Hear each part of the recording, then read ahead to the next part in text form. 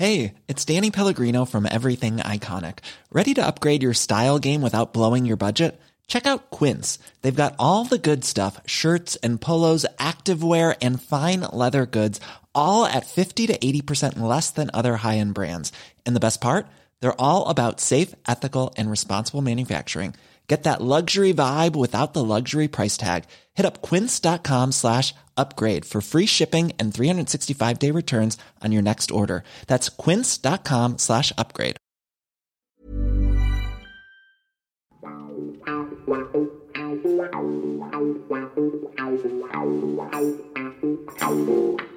And welcome all to Big Ron Remembers, with the only manager that's won the League Cup and the FA Cup with 3 different clubs and all involving Manchester United.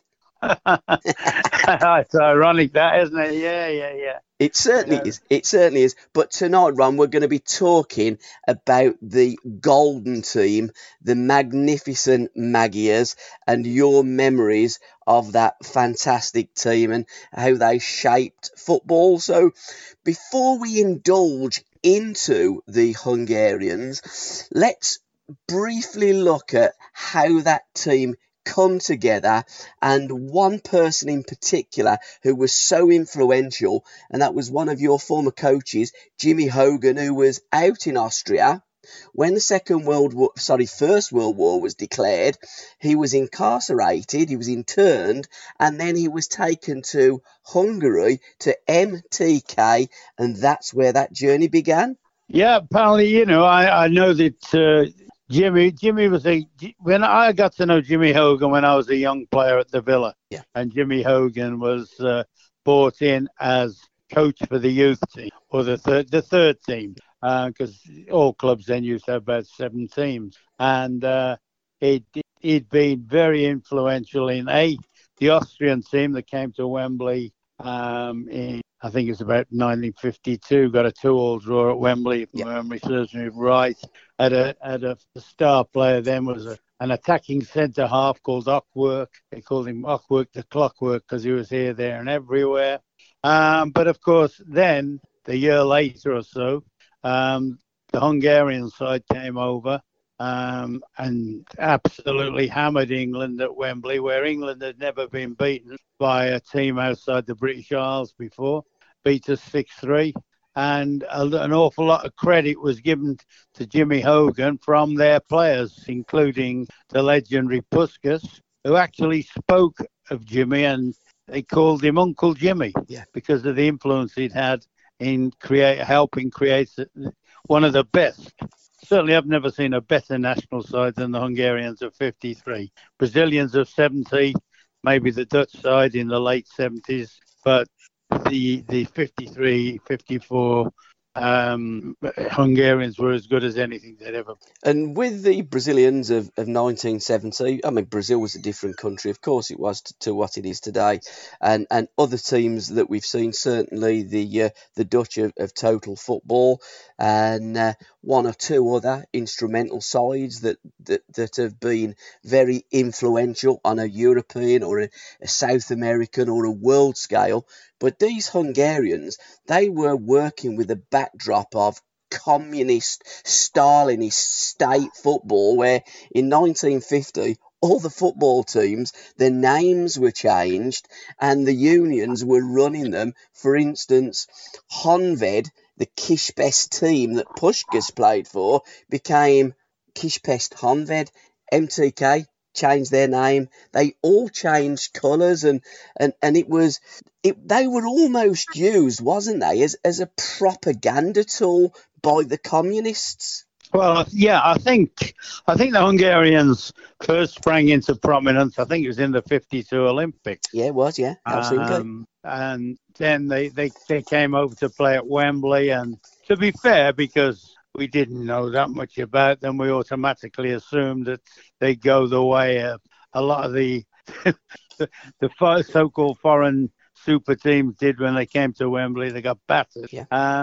But these were a different kettle of fish. I can remember, I was only a kid then. One of the things that struck me straight at the kickoff Puskas went up for the kick-off, and while he was just standing around, the ball was at his feet, flicked it up and caught it in his instep, and we've all gone, what was that? Now, most players can do that because he'd shown us something to do. Yeah. But then, I don't remember too many players doing that. And they absolutely ripped England apart. Puskas was magnificent. And by the way, it was a very, very good England side. Yeah. We had some very good players. I mean, Puskas got a great goal when the ball was cut back to him from the right wing, and he sort of dragged back the ball.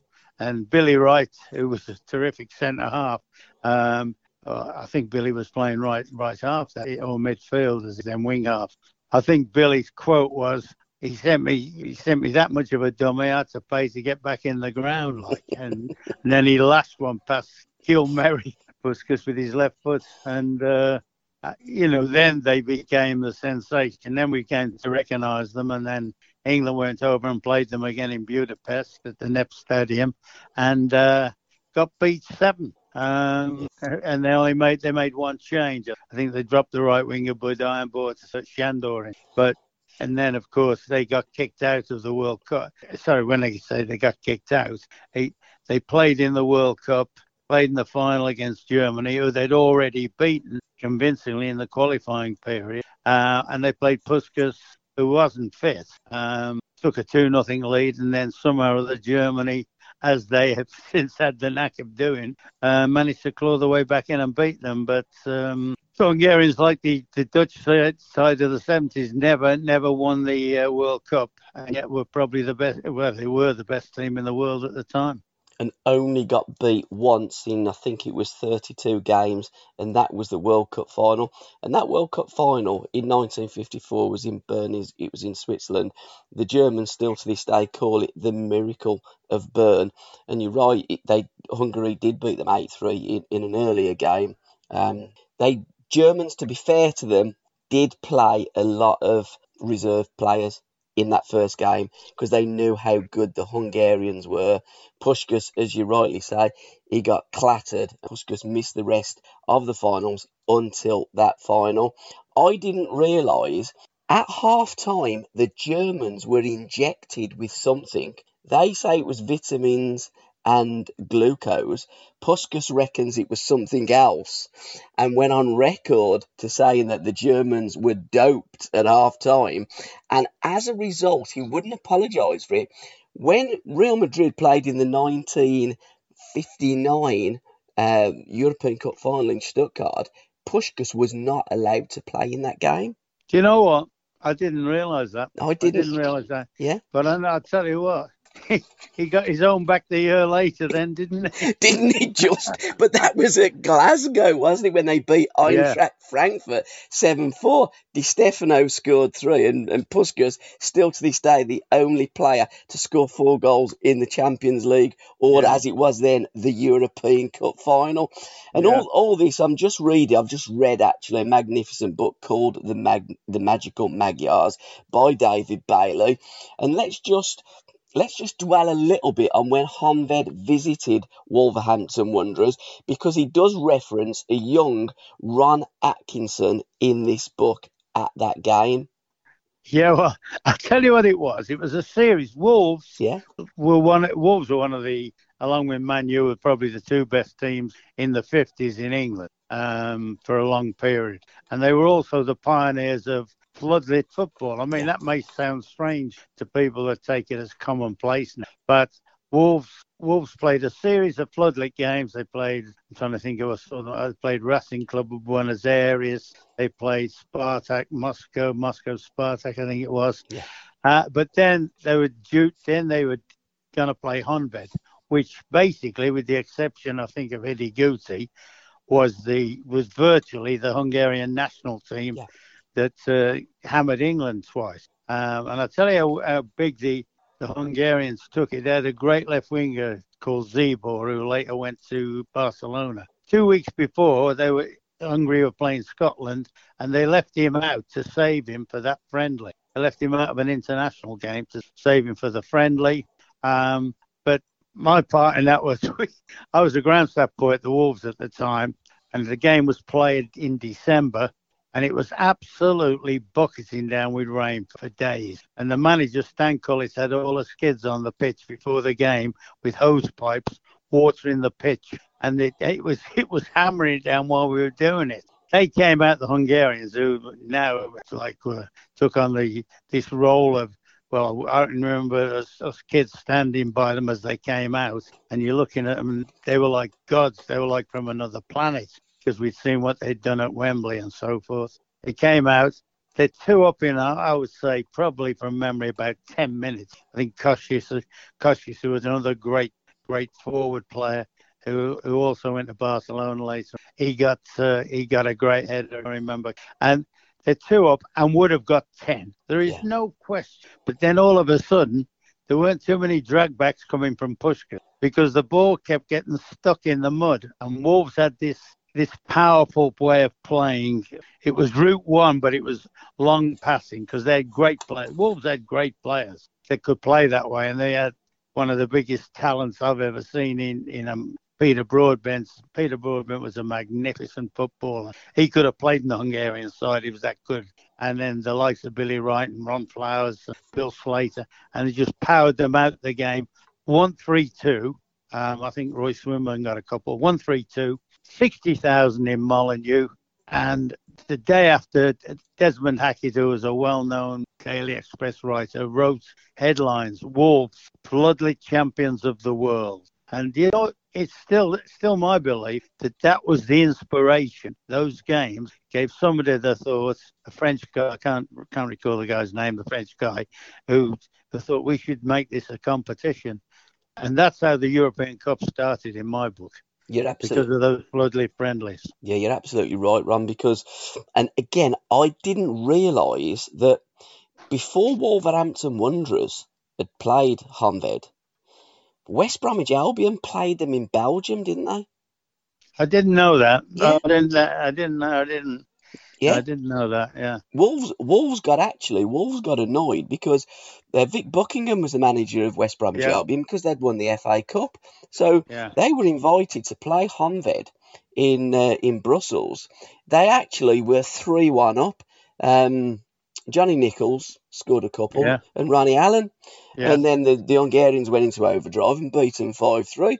Well, Wolves weren't very happy because the Albion had only won the FA Cup. Wolverhampton Wanderers had won the league, so invited them down. And you're right, the Parisian press then said, after the English were crowing, let's have a competition to see who the best club side in the world is, and that was the start of the European Cup. And Madrid went on and won the first 5 trophies, didn't they? Yeah. I can remember. I think one of the first ones I ever saw was they went wrong and they 4-1 us on a 9-inch television. We used to watch those matches on. But you know, it's ironic that probably the revolution. When was I think 56? Yeah. And I think that was, you know, the whole team broke up. I mean, Puskas went to Real Madrid. I think Kosciusz and Zibor, I don't know if anybody else went to Barcelona.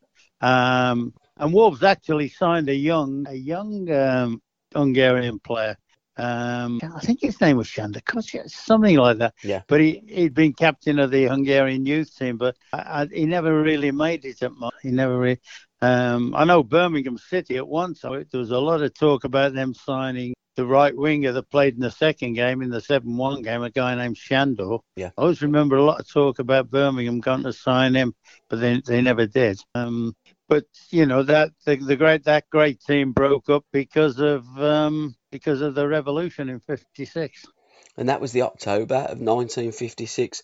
And while that revolution was going on, they were out on tour because they got a game against Atletico Bilbao in the Euro. I'm Sandra, and I'm just the professional your small business was looking for. But you didn't hire me because you didn't use LinkedIn Jobs. LinkedIn has professionals you can't find anywhere else, including those who aren't actively looking for a new job, but might be open to the perfect role, like me. In a given month, over 70% of LinkedIn users don't visit other leading job sites. So if you're not looking on LinkedIn, you'll miss out on great candidates like Sandra. Start hiring professionals like a professional. Post your free job on linkedin.com/people today. Millions of people have lost weight with personalized plans from Noom. Like Evan, who can't stand salads and still lost 50 pounds. Salads generally for most people are the easy button, right? For me, that wasn't an option. I never really was a salad guy. That's just not who I am. But Noom worked for me. Get your personalized plan today at Noom.com. Real Noom user compensated to provide their story. In 4 weeks, the typical Noom user can expect to lose 1 to 2 pounds per week. Individual results may vary. European Cup, and they didn't come back. And Bela Gutmann, one of the instrumental Hungarian coaches, got hold of Honved, and they organised a tour of Italy, and then they organised a tour of Brazil. So the Hungarians were earning a bit of money, and as a consequence of the three players going to Barcelona and Madrid, they all got banned. And they were given that they had to face the consequence of going back to Hungary to the families or staying out. And what happened certainly with Puskás, with Kosic and Sebor, they got the family out. And it wasn't just a taxi ride to the border of Austria. It was an unbelievably horrible journey where the wives had to walk with babies for miles in the mud to get out. So once they were out, it was, shall we go back? And it must have been such a decision for them Hungarians. And that's why a lot of them did go back to Hungary, because they'd still got family inside Hungary, and they're frightened of what was going to happen to them with the regime. Yeah, I was going to say, I don't remember too many of the others going out and playing elsewhere. No, they didn't. They pretty much all went back. Yeah. I mean, like people, I think Hidiguchi was in the army team anyway, I think. He was in the police team. He was in the MTK team, Hidiguchi was. Yeah. Yeah, he was in the other team. I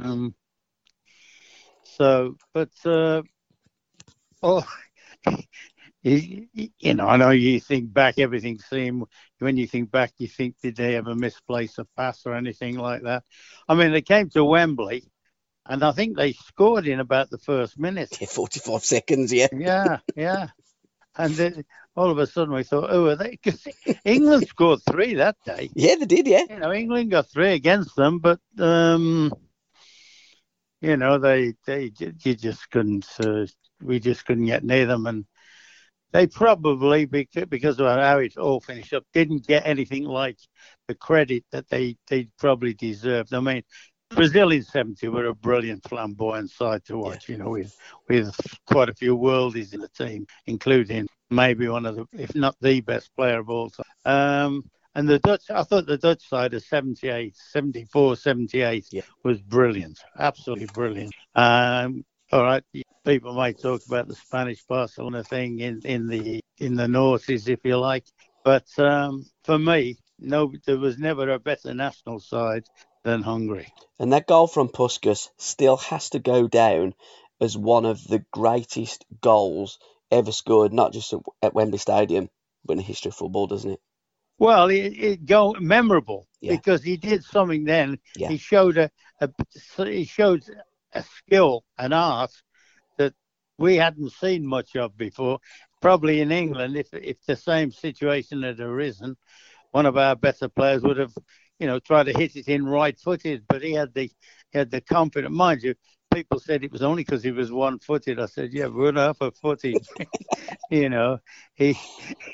I can still see him just dragging the ball back as Billy went sliding past, opening up his body and then whacking it. I was somewhere when he walked. Oh, I tell you what, when I was manager of Coventry, for some reason, Puskás came into our dressing room. Wow. He came. I don't know what he was doing there. He'd been doing something. He came in the dressing room, and I saw him as well in Survey. Remember the night in the World Cup in '82 when Battison got smashed by Schumacher. By Schumacher. Yeah. Well, it was that night before that game. He walked into a hotel, and there was a lot of big names in the hotel, and his very presence. I mean, because to look at, he wasn't the most flattering figure to look at later on in life, but he walked in, and you could sense an aura about him. And as I say, he came into our dressing room once at Coventry, and I still to this day don't know what he was doing in there, but probably thought, having seen us play, he'd have got a game. But no, he had this great presence and a great aura. And when people start talking about the all-time greats, and they start, obviously Pele, Maradona, the two that are knocking about now, Ronaldo, Messi, people like that. Puskas comes into that category. He's probably the one you think, a bit. Cruyff and him, they were. Puskas could be talked about in the same breath as any player that ever played the game. I was watching because on YouTube's great. You can look at little clips, and Bobby Charlton was with Puskas, and it was when Pele scored his 1,000th goal, and he turned around at Puskas and said, "Isn't that great? Pele's just scored his 1,000th goal," and Puskas turned to Bobby Charlton and said, "I scored mine 6 years ago." But you're right. I mean, his goal scoring record just for Hungary alone was 84 goals in 85 games. I mean, the other thing, of course, he must be. I'm trying to think offhand whether Messi or Ronaldo may have done it. I doubt it. He might be the only player to get a hat-trick in two European Cup finals as well. Yeah, he did, because he scored 3 against Benfica a couple of years after, didn't he? Yeah. I'm sure he's the only one that has scored 2 hat-tricks. Because again, hat-trick in any game is one hell of a feat, but to score them in a European Cup final is just different. So where do you think history and football connoisseurs, where do we place Puskas and Hungary? They have got to be at the very top table, haven't they? Well, like I said, I would say the 3 best national sides I've ever seen would be, in fact, I'd narrow it down to 2. I'd say Brazil of 70. Yeah. And them, and the Hungarians, with the Dutch team just a shade below them. And what we have to bear in mind as well, Ron, is one of the great Hungarians defected in 1949, Laszlo Kubala. Oh, yeah, he went every... It could have been even better. How many... I think he got about 3... I think he got played for 3 different countries as well. Yeah, he did. Yeah. I can remember him taking a penalty where he bent down as if he was just going to pick the ball up and knocking it in the net early against somebody. Now, I don't know. Did he play for Austria against England? I wonder if he played... I know he played against Birmingham in was the old Intercities Fairs, European Butchers and the Candlestick Makers Cup. But I can remember him doing a thing on a penalty somewhere at the back of my mind where he bent down as if he was going to place the ball. It was already on the spot, and the keeper just relaxed and he just flicked it past the keeper. Keeper weren't expecting it. Because he played for Czechoslovakia, because he was Slovak by birth, his parents. He then played for Hungary. Yeah, I think he played for Austria, didn't he? No, he played for Austria. No, played for Czechoslovakia. Yeah. 6 games. He played 4 games for Hungary, and then Kubala was allowed to play for Spain, and he also played for Catalonia as well as the rest of the world. So, because I used to have a laugh sometimes in training. I'm going to say, do a Kubala sometimes. And they'd all look at me, some of the players, who's Kubala? Mike Summerby, if I see Mike Summerby to this day, he always goes, oh, here comes Kubala. Because I always used to be on about him. And again, for those that don't know who Kubala was, he was the guy that played for Barcelona, transformed Barcelona, and it was pretty much Kubala's influence that they moved out of their ground to the Camp Nou. Yeah, I didn't know that. Yeah. He was that big a name, and again, he was banned for a year because he defected from Hungary. Yeah. I mean, there's some great stories there. So a whole host of great players, but because we didn't have blanket television and anything like that, these people were coming in to play against us, and you think, who are they? And then when you saw them, you thought, well, they can play. And that was pretty much how Puskas was looked at, wasn't he? When he played for Hungary against England, they looked at him and, hey, who's this fat lad? And it was the same as when he signed. He was 31 when he signed for Real Madrid, and Santiago Bernabeu didn't want to sign him because he looked fat. I mean, even Di Stefano said he's carrying a bit of timber. They called him Pancho at Real Madrid. But what a player. And you're right, has to go down as one of the greats of all time. And he's buried in Hungary, where only the top echelons of society can lie and be remembered.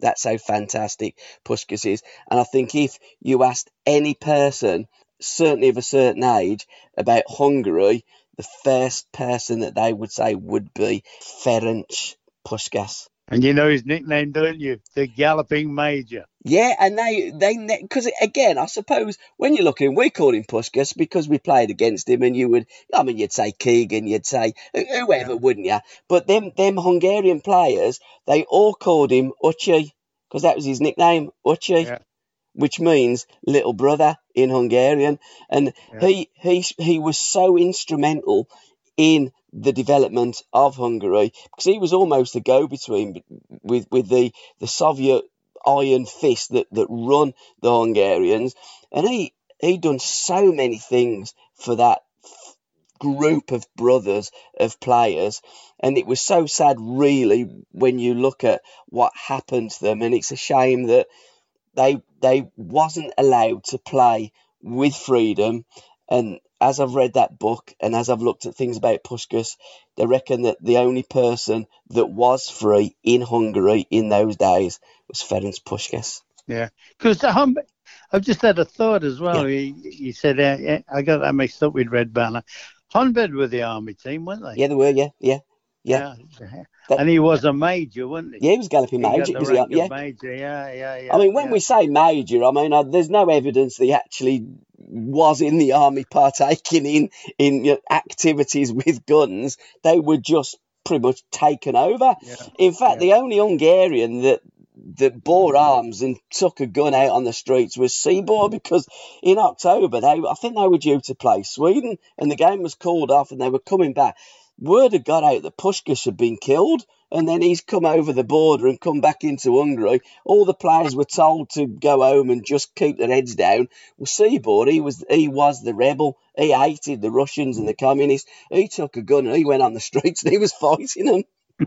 And the way he shot, he could shoot as well. Ron, couldn't he just? What a fantastic trip down memory lane, sir. And I think the next one, part 2, we're going to indulge in Jimmy Hogan. We're going to talk more about Jimmy, because I've looked at him and I've researched him and I've gone, you're joking. He actually, when he was out in Dresden, he was coaching Helmut Schön, you know? Yeah. When Ireland come over and beat England, I think it was 49, Jimmy Hogan was the manager. When Holland first beat Germany in 1912, Jimmy Hogan was the manager. Somebody asked me today, who's Jimmy Hogan? I said, well, basically, he was the man that taught Europe how to play football. Manager of the Villa, manager of Celtic. He was, yes, yeah.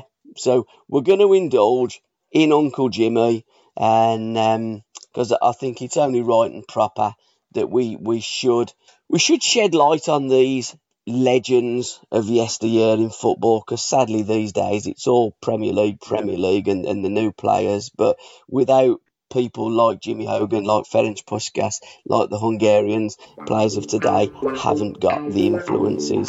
That's correct.